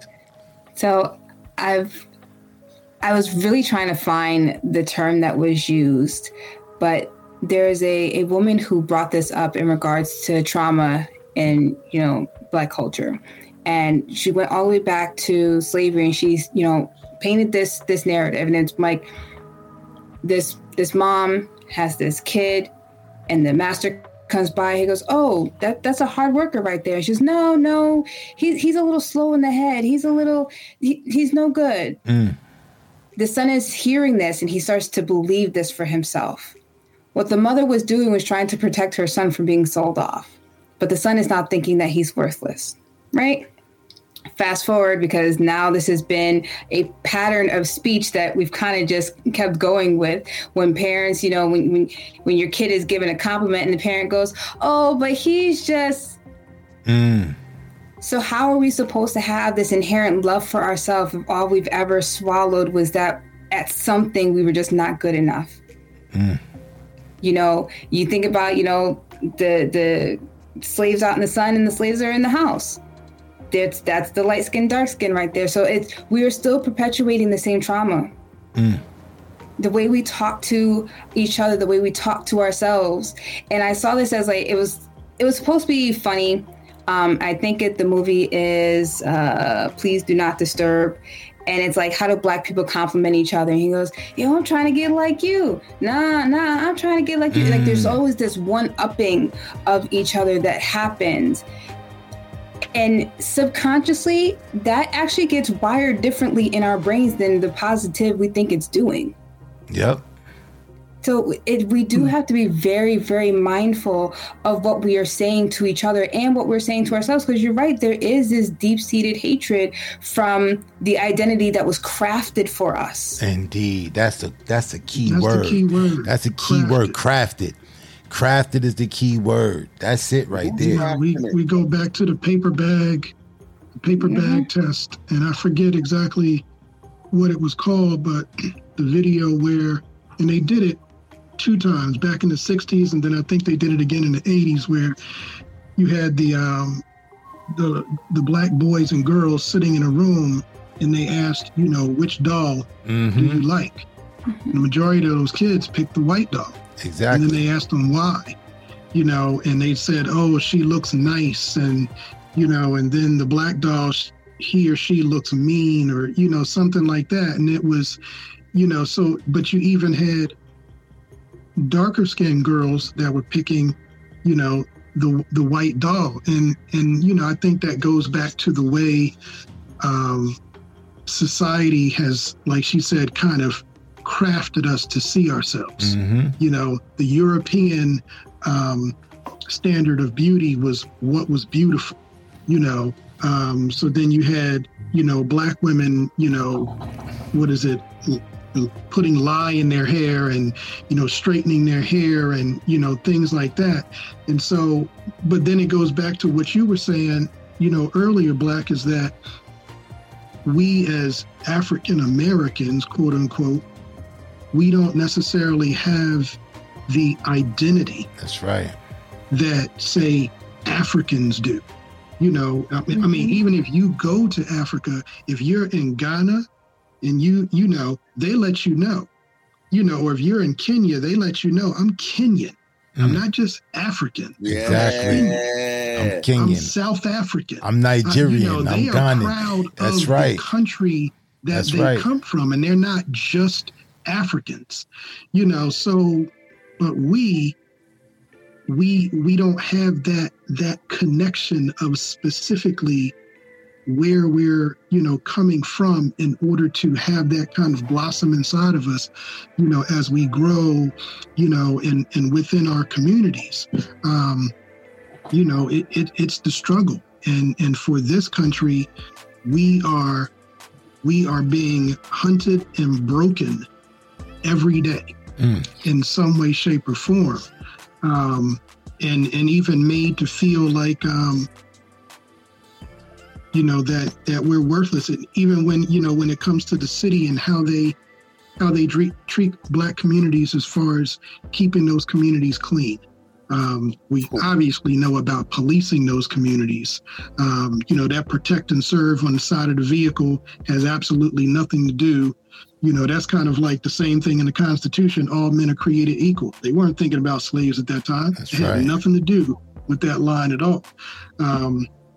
You know, so we are in this constant struggle with the country we live in, and we're in a constant struggle within ourselves trying to form some sort of, you know, identity about, you know, about who we are and how we move and why we move in those particular ways. You know, but let me say this, with all the brokenness that is within our community, the world still wants to emulate us. Exactly. And that's some wild shit. We are the most emulated people on the face of this earth. That's right. Hands down, no matter where you go, whether you go to Asia or Turkey or Greece or Germany or whatever, there's an influence of us every corner of this globe. We got there's that. An influence. That's right. We got that thing that everybody wants. It's a famous Paul Mooney quote. He says, everybody wants to be a nigga, but nobody wants to be a nigga. Exactly. It is. It's real. It's real. Mm-hmm. We're the most emulated, the least venerated. You know what I mean? I put that in a poem one time. So we're the most emulated, the least venerated. They don't want to give us, they want to give us our props for it, but you know, we're the pulse of this culture. What you was gonna say, Payne? You know, say about the obstacles and the psyops. I got off track, but it was two things. One, because you know me, Black, I always gotta bring everything back to hip hop. There was a point in hip hop music where hip hop was extremely influential on the youth in the community. Indeed. The powers that be cited this. And there was a plethora of hip hop that was very, I want to say conscious. You had like Arrested Development, you had Intelligent, All Righteous Teachers, Down Productions, you had X-Clan, you had it was like a lot of that. And somewhere, I want to say in the early 90s, you could see, especially with hindsight being 2020, you can see that there was a definite purposeful blockage of that music. And they started pushing the Snoop Dogg, the NWA, the Chronic. And that language became incorporated into Black culture. And I'm going to tell you how I know this to be true. I remember I've always been a big stand-up comedy fan. And I remember this on-running joke that always existed in the black community where you didn't call a black woman a bitch. There's even a little part in this movie called I'm Gonna Get You Sucker with like Don Lewis and he's like, did you call me a bitch? And she it was something you did not do, right? But I've lived long enough. Now they call each other that. Women call each other bitches. Yep. Right. That was a no-go. That's facts right there. Did not call a black woman. That was facts, because I remember that me growing up. That the one thing that you didn't do. That exact thing. He called you a what? And that's the one word that you would lose your mind. Might go get her blade. Like if you called her that, she might get her blade. Yep. Your mama's up there. Yo, that was the first retort. This is how they desensitize us essentially, and then like force feed us. My bitch. Bitches ain't shit but hoes and tricks. Yep. This is brainwashing. And it's intentional. On t-shirts, on hats. So it became a thing. So now it's almost like the N-word. This is why I don't know why black people get mad when white people still use it. Thank you. It's almost like, well, if you calling yourself a bitch, 2 points that I argue all the time. Calling you that. Exactly. It's crazy. Okay. I mean, I've heard, white girls, they come into a room and they're like, hey, my bitches, and that's white girls all the time. But I hear black women using it now, and then, bad bitches, I'm a boss bitch. Yep. But then, like you said, if it's used in another way, then all of a sudden it's a trigger word. Right. But the same thing about nigga, if a white just guy, or even if he's a rapper, it says it. It's just like, no, that's not. But it's like, hold on, explain. Because the argument is, we're reclaiming it and taking our power. Exactly. And that's what I'm like. And then Kanye said it, and I'm like, everybody jumped up, like, stop that bullshit. The word is the word is the word is the word. Fuck it. It don't matter. Like, come on. Wrong is wrong is wrong is wrong. Stop trying to exclude particulars and, split hairs with it. Like, I don't know. I always argue the point. I don't care what day or time it is. I'm always up for the argument because I'm waiting for somebody to give me some clear, concise answers, which nobody over my 53 years has been able to do it yet. So I'm just waiting for it. Yo, Black, that's a podcast, the N-word. Yeah, we definitely gonna do that. I do got opinions about that. We gonna make that. We gonna make that happen. We definitely gonna make that happen. No, because I do got opinions about it. My thing is, this is my thing as of right now. I'm gonna just cap it with, I just don't understand if you use it. And I know people that use it in front of white people, and they'll be talking to their boy in front of a white person. So it'd be like when they say it, you can't be all up in arms though. Like, you can't be, oh my God. You can't act like that. So I want to share something because you say we have influence all around the world, right? Mm-hmm. I'm a avid anime fan. I've been one since '92. I don't care what nobody says. They can check me on this all day. So one of the shows that I've been watching lately has been Attack on Titan. Now, this last season that I've been watching, I've literally just had. I've been emotional watching this because I see the deeper message in this. For those who don't know, like the synopsis, like there's a group of people that are kind of like on this island, live within their walls is all they know, right? They, realize that there's a whole other world on the outside, and they all hate them. They all think they're devils. They're all, been trying to kill them, whatever the case is. And the retaliation that comes about is, okay, so for us to stop being persecuted because the entire world hates us, we're now going to all band together and go mass genocide everyone else in the world so that we can live peacefully.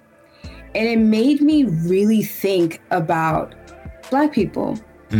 Like, what is the real purpose for why they psychologically indoctrinate us with certain messages of inferiority? or they, keep with the police brutality and the killing of innocents. It's like, it's to perpetuate the trauma so that you don't even think to retaliate. It's still Willie Lynch in effect. They are still very, very much afraid of us having a position of power because their fear is that we are going to do to them what they have done to us. Indeed. But Indeed. The odd thing about that is that, like, when you speak about this country, Black folks make up what? We make up, what is it? 14 or 17%. 11% of the population?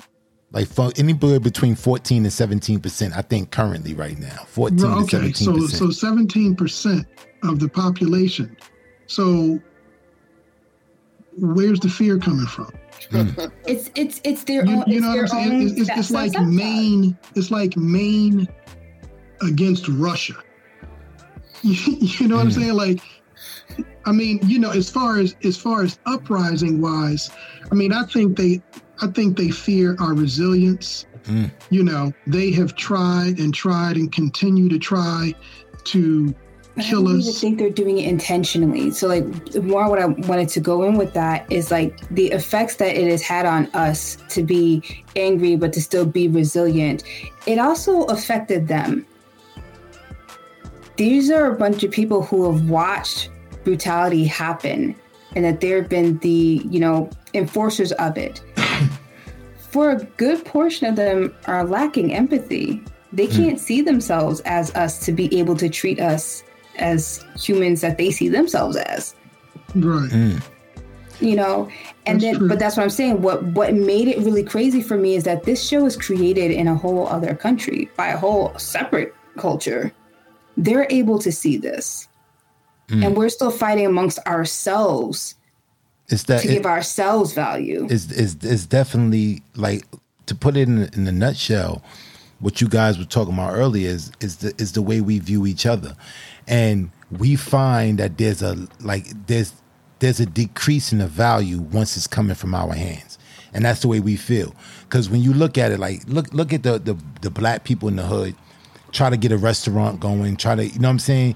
When you dealing with your own people, they go, oh, I need something free. You got to give away something free. Or the Black person opens up a boutique. You come in there, oh, I need a discount. I need this, I need that. But you don't need that discount with Chanel and Gucci. You pay top dollar. But when it comes to Black, you feel there's an inherent decrease in value because of the fact it's coming from us. That's the reason why I look at FUBU. When FUBU first came out, like, I thought it was crazy because, like, the first pair of FUBUs I seen, my older brother, he had a pair. These joints first came out. Not FUBU, Karl Kani. It was Karl Kani. I remember them because I like, these pants was more fit in our culture. We wore the baggy jeans back then. If you remember back then, we all had that baggy feel. So when Karl Kani came out, Karl Kani was a pair of jeans that actually fit your waist, but the pants itself were baggy. It was made to fit, like it was bigger than what it was. And that was the style. So when they came out, I was like, yo, that's dope. That's dope. And everybody in the hood thought it was dope until they found out it was made by a Black man. Everybody thought, in my hood, everybody thought Karl Kani, when it first came out, was some old, you know what I'm saying, some Italian joint or some foreign, you know what I'm saying, the way it was written, the script and everything, we thought it was foreign. Oh, this is the new joint. Karl Kani is dope. It's better than Tommy Hilfiger. Until they found out who Karl Kani was. When they found out, fact, like what he's saying ain't hearsay. When Karl Kani started getting, because I used to work at the Source magazine. When they started putting the full page joint, they would have Karl Kani with the boots on. He'd be sitting there. Karl Kani sales started dropping. Started dropping. The Karl Kani clothes on the discount shelves in the store. People started clowning you for having Karl. And then everybody was talking about wearing Timbs. And, oh, you got Karl Kani's on, and that was deep because it was like, Timberlands ain't owned by Black people. Nope, not at all. Not in the least. Not in the least. And it's crazy like that. It's crazy. It's crazy the fact that we find that there's an inherent devalue if we produce something. And you see it a lot. You see it a lot amongst each other. Like the Africans, like we speaking about the Africans, they don't have that same mentality. Africans will come in this country and be in a 1-bedroom, 15 of them, all crammed up in a 1-bedroom for 2 years. And then after that 2 years, they all got houses.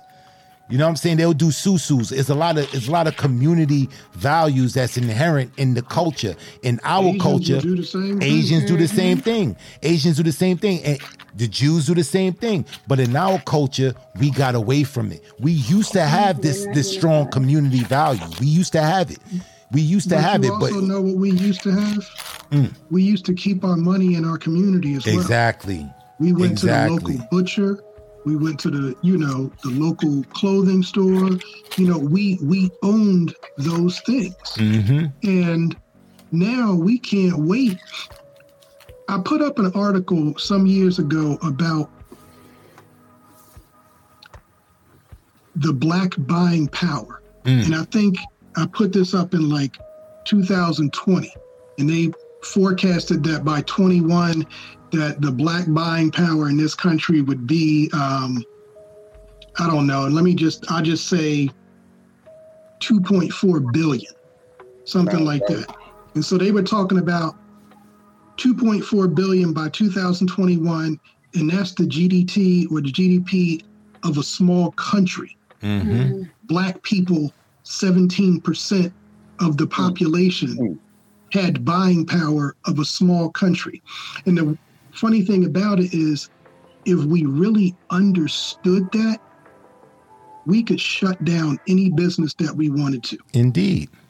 We would affect everything about Starbucks. The Asian-owned hair stores all in the neighborhood that think they can speak to people any way that they want, we could shut them down in a week. That's right. Doors closed, windows boarded up, gone. But we don't understand, because Christmas time comes, you see the videos of us lined up outside to go get flat screen TVs that we all already probably have enough of. But yet, because they $50, we got to go buy 17 of them. For what? It's the psychologies. I think that you're getting a deal. And I was thinking about a lot of what we've said throughout this entire conversation. And one thing that keeps coming up is like this understanding that there's a lot of anger in us. And anger perpetuates this idea, well, you owe me. So you take that and you isolate it just to the Black community. We're all angry. We've been wronged by people who look like us. We, take a lot of that stuff out on ourselves. So now we're looking at somebody else who's trying to do something better. No, you owe me. I'm your brother. You owe me. It's never, hey, let me help you up. It's still this concept. It's like we are pit against each other because they know outside of a natural habitat, crabs in a barrel are just going to pull each other down. They've crafted our environment. It kind of goes along with that idea of like the whole understanding of the alpha male. The alpha male is fake. The alpha male only exists in captivity because wolves in their natural habitat do not have an alpha male. They run together as a family unit. Right. The parents take care of the whole tribe. Everybody knows what their part is. Right. And in captivity, it's now a hierarchy. I need to make sure I have the resources. So all of these brothers who are running around with this alpha male mentality, they're captive in their minds. They're in lack mentality. I have to get before getting got. There it is. And that's the mentality that's been perpetuated by the music, like Pain was talking about. In the music, they use the music as a conduit to bring this type of mentality to us, because like hip hop back in the 80s and the 90s, when hip hop was relevant, you seen, like the brother was talking about, it was a conservative effort to make it negative. You had a lot of acts that was out that was doing things that we was emulating. Like in the 90s, I don't know if you guys remember, like in 90, 91, everybody had a black medallion.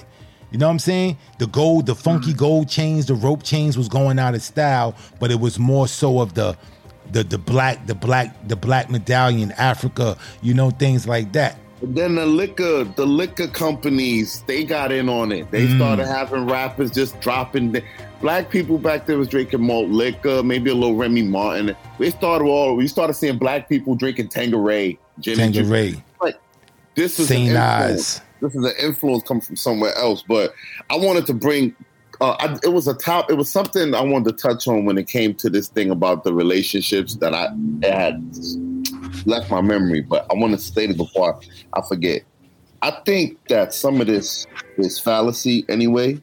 I think that some of this was inherited because the brother said something in the video about black men not being able to submit to black women, and I don't recall this.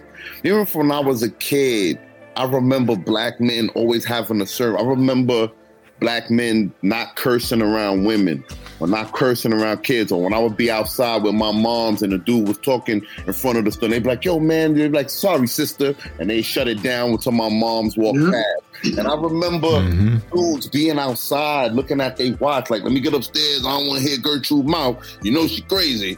I don't remember this big lack of disrespect. I'm going to tell you what I know is that a lot of this friction between black men and black women came about when black women joined the women's liberation movement with white women. And they really was taking up a cause that had nothing to do with them because it was white men that wasn't respecting their women. It was white men who didn't want their women to have any rights. They didn't have nothing to do with our relationship with black women. And I think that when black women's rule, civil rights movement merged with the white women's feminist movement, it became us against them in our house because we never had that. Even when you talk about domestic violence, I believe domestic violence is not a racial thing. It exists in all races.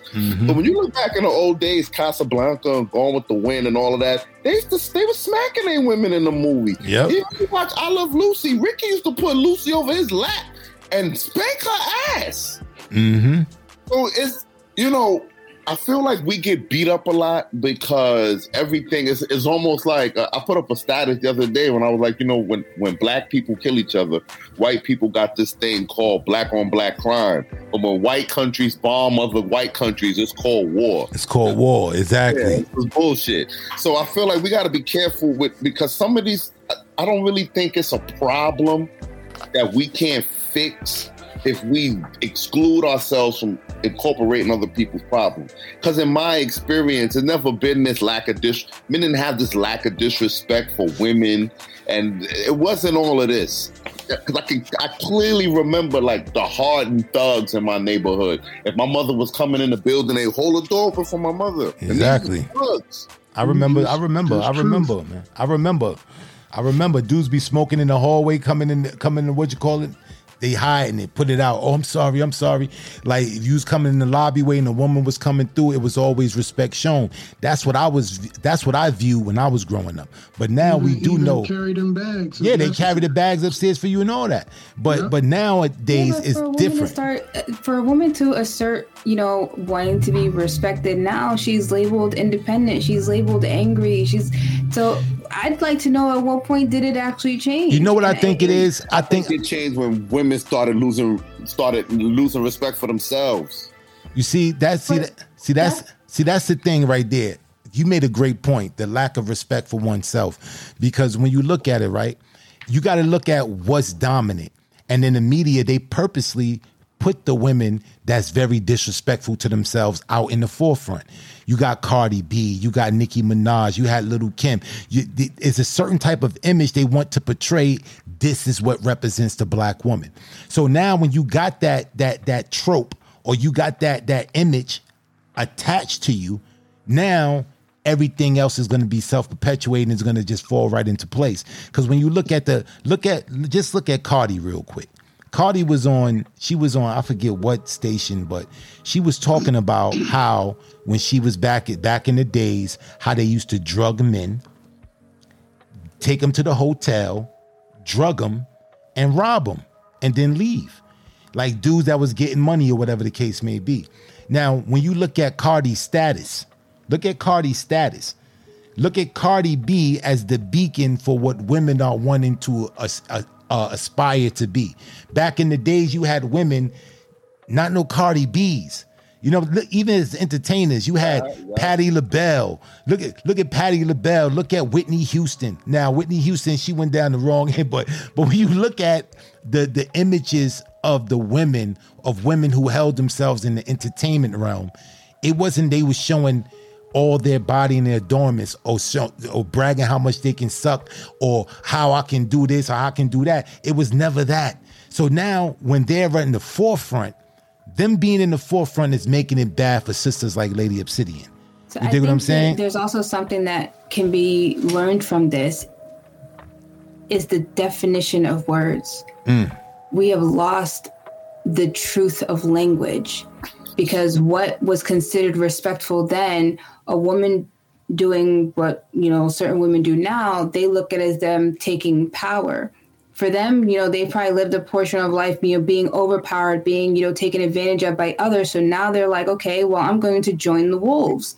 And this is how I'm going to gain power. This is how I'm going to gain respect. And it's a total opposite. Because I can speak only for myself. Me making certain decisions in my life, I was like, this is me honoring and respecting myself because I can't rely or I'm not expecting anybody to give me anything. So I'm just going to show up as I need to show up. Other people could say that, oh, she's not respecting herself. And in my mind, it's like, well, I'm not going to let you take this from me. I'm going to have a level of control of what's happening. It's not because I didn't respect myself. It's I wasn't letting anybody take power away from me. I dig exactly where you're coming from. But the thing is what we need to define as respect for our children, for our youth, for everybody watching is how are we identifying respectful behavior? And just if you think that somebody isn't respecting themselves, does that mean that you can then treat them disrespectfully? And it, you can't treat them disrespectfully, but you can expect to be treated a different way. You know what I'm saying? Like in your mind, for men, in the mind of a man, when I see a sister like you, for an example, when I see a sister like you, the first thing that comes to my mind is not, oh, you know what I'm saying? I want to ravage her. I'll do this to her and things of that nature. I see the way you speak. You have a brilliant mind. You have a brilliant disposition. You're not out there saying, oh, look, I can twerk it like this. I can do a handstand. I can gargle and all this other crap. You're not doing that. So when you got sisters out there that's being respected for doing these things, it makes the youth look like, okay, now this is what we have to aspire to be. Because there'll be a difference, like a Cardi B. There's nothing wrong with you being a go-getter. There's nothing wrong with you being your own businesswoman and making things happen for your family. There's nothing wrong with that. But the image you're projecting is very disrespectful to you as a woman. Very disrespectful. Because I don't know no woman who would get up and admit, a woman of respect, and say, yo, look, I suck it like this. I suck it to the base. And I want you to touch the little squiggly thing in the back of my throat. You think like that, when a man hears that, he's looking at you as an object now. He's not looking at you as like, oh, I want to marry this woman. This is the woman I want to cultivate my life, cultivate my children, and raise my children. He's not thinking that. Only thing he's thinking, how I can get her to a hotel room and do some things to her. And then when that's done, it's over. It's over. Everything is uniform. And there was a period, and this is the truth, I used to always say you could tell a lot about a woman by the way she dressed. But it was a period, like I want to say, when it was like this neo-soul period where you had all these sisters walking around with their head wrap. Everybody was trying to look like Music Soul Child and Erykah Badu. But some of these women were not the women. Like before, it was almost like dreads, right? There was a time in the past where you knew if somebody had dreadlocks, they might be a vegan, there was a certain level of consciousness. It was just an assumption you made by uniform. But nowadays, dreads don't mean shit. It don't. You can't judge nobody's intellect by dreads. You're right. You're right. That's like you can't judge a woman's consciousness by if she got her head wrapped. It's some women, they be rapping they shit royal, and they be bird brains. Mm-hmm. So it's the same. It's kind of the same thing. It's like, listen, if I'm scrolling my Instagram and I see 17 black women shoving bananas down their throat, it's going to change the way I address black women when I go outside. Now, if that's bad, maybe. But that's how everything works. That's how TV works. That's how programming works. But don't you know you have the control of your programming? You don't have to take everything that is fed to you. Social media. It pops up on your timeline. You scrolling. I don't care if I watch 15 men beat down a woman. I'm not walking out disrespecting men. But if something goes back to what 668 said earlier in this conversation, you are a minority. Yes. You are a minority. You are definitely a minority, man. And it's crazy that it's not like that anymore. Like, look at Claire Huxtable. We was talking about the Cosby Show earlier. We ain't even got to go there. Look at Sister Soldier. It ain't even no more Sister Soldiers. Yeah, we ain't even got to go to Claire. We ain't even no more Sister Soldiers. And it's crazy. They out there, but they're being overshadowed. Yeah, they're being overshadowed by what they want to be projected. They want them sisters out there that's talking about, you know what I'm saying, how they can do this and they can do that. They don't want the sisters out there talking about cultivating. Let me ask this sister this. Do you see a lot of sisters that be sitting around talking about black empowerment? Like, is that the conversation? Like, do you see sisters in the hair salons or wherever they congregate? And are they talking about black empowerment? Are they talking about how they're gonna? Is this the conversation? At least the women I'm with. Well, y'all need a podcast.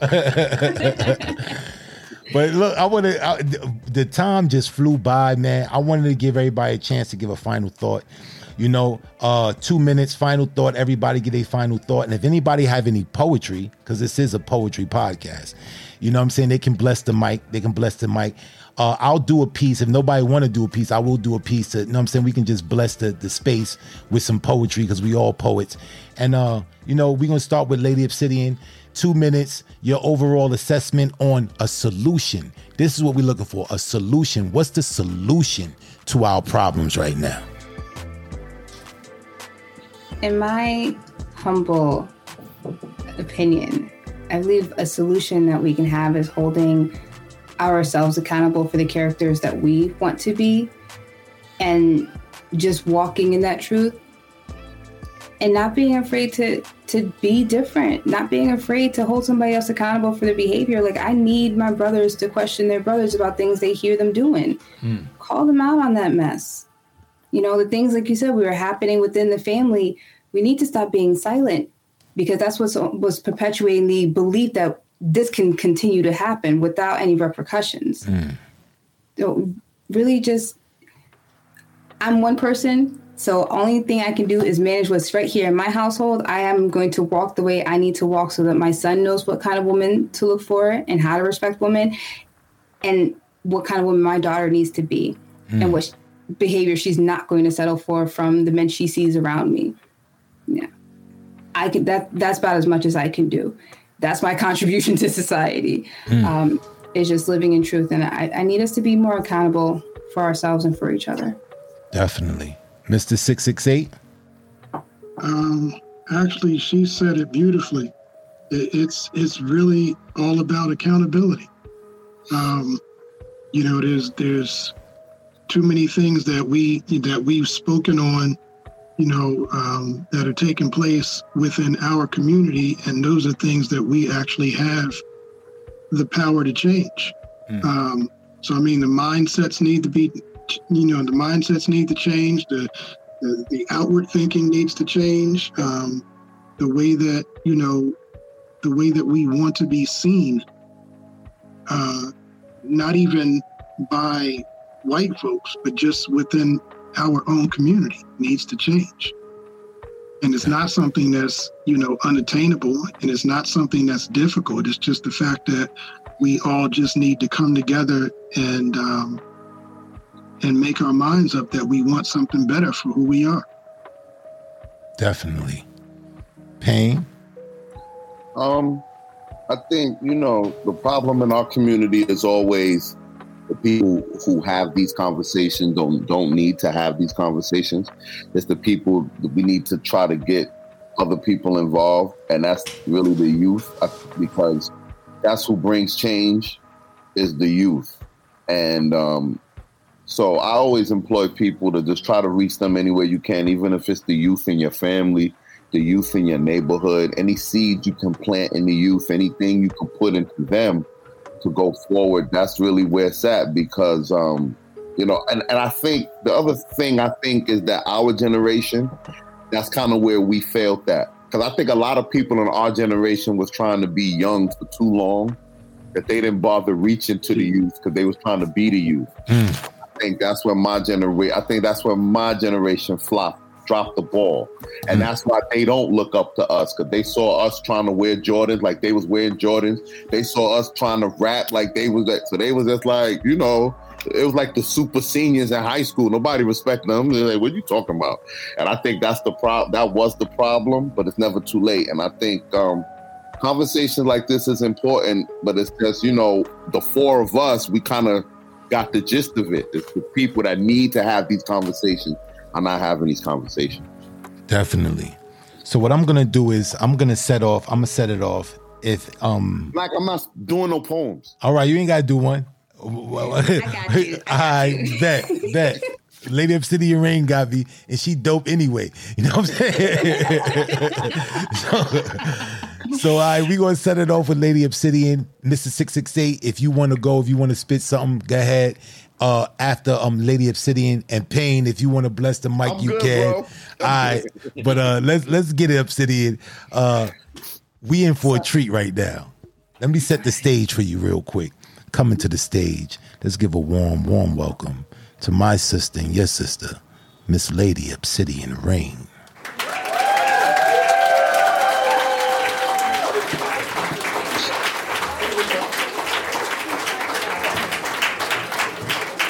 This piece is called Field of Dreams. Torn clouds reveal the beauty in being damaged. Like puppets on the wind, sun stealing glances like neighbors between fences. Shadows dance across fields of dreams, making them seem unreal, unrealistic, unrealized. But I've heard somewhere, children are taught sky's the limit, and then man reached the stars. So dear broken boy, beautifully broken sister, there is more to you than the tears you hide. Don't believe for a minute that there isn't a silver lining to your suffering. Elevate beyond status quo. You will find that you are and always have been a field of dreams, awaiting your cultivation.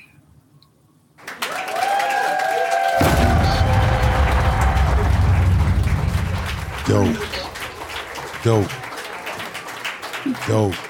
Mr. 668, you got anything for us? I do, but I can't find it.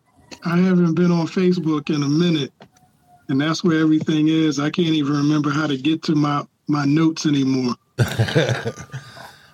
What I'll do is I'll give you if you want to do some searching, I'll spit a piece while you search. You know what I'm saying? All right, so boom, I'm gonna do this piece, consumerism, since we got into the topic. Hopefully I can get through it. I ain't spit it in a minute. All right. At the commencement of consumerism in the 1920s, black people took advantage. Disenfranchised at every vantage, they still managed to be resilient. Take the brilliance of Greenwood, for example. A black entrepreneur by the name of O.W. Gurley saw it worthy to purchase 40 acres of land and planned to sell it only to blacks. He assimilated something since that has never been duplicated. Hence, what's our excuse? I refuse to believe what these black pioneers achieved was restricted to their time. The keys to their success was their ability to invest in each other. But now it just seems we just have the propensity to outdo each other. In the United States, blacks are the number one consumers, coupled with the fact that we manufacture nothing we consume pretty much makes us the biggest losers. I mean, how do we become so vain? Can someone explain how 90% of black hair products are produced by Koreans? Or how Arabs from Yemen can come into the ghetto and sell us Mama's fried chicken is beyond me. How annually we have the buying power over 1 trillion, yet there's no dividends to justify our excessive spending. But according to T-Pain, we winning. I'm beginning to see the error in our ways. I mean, what's the real cost for a pair of J's? A day's wage or a lifetime learning that you can't earn a living by killing your earnings, turning assets into liabilities. You really need 4 TVs in that SUV? 3 cell phones and takeout every night of the week? Black Wall Street. Black economics at its peak. A peak of what we could achieve if we pooled our resources and redefined the nature of our needs. In Greenwood, the dollar would circulate 60 to 100 times before it left. In my hood, there is no circulation because there's no black businesses left. Consumerism in the 1920s, consumerism in 2022 is black people's curse. Though in the 1920s, it was the initial system used to prove our worth. But we just want to be the ones who buy it first. Spending is trending, depending who's the recipient of the sale. The death in it is definite. The we're so consumer driven, it's hard to tell. All hail to the king and queen of retail. Can't even hear myself think over the laughter when he yells, "What are those?" Negro, what's your goals? To ball out of control with Fendi lenses, E-Class Benzes, and open-toe stilettos. How you think this madness unfolds? Bad credit, we still don't get it. In debt with no debit. The rent's due, but it's a 20% off sale at Jimmy Choo's. I'm so confused. Because we have the arsenal to win, but no discipline, so we're determined to lose. Just look at the news. The NASDAQ said Prada, Gucci, and Fendi was through the roof. Oh, you need more proof? Okay, why none of the owners in the stores in your community look like you? Something to think about next time you counting your loot.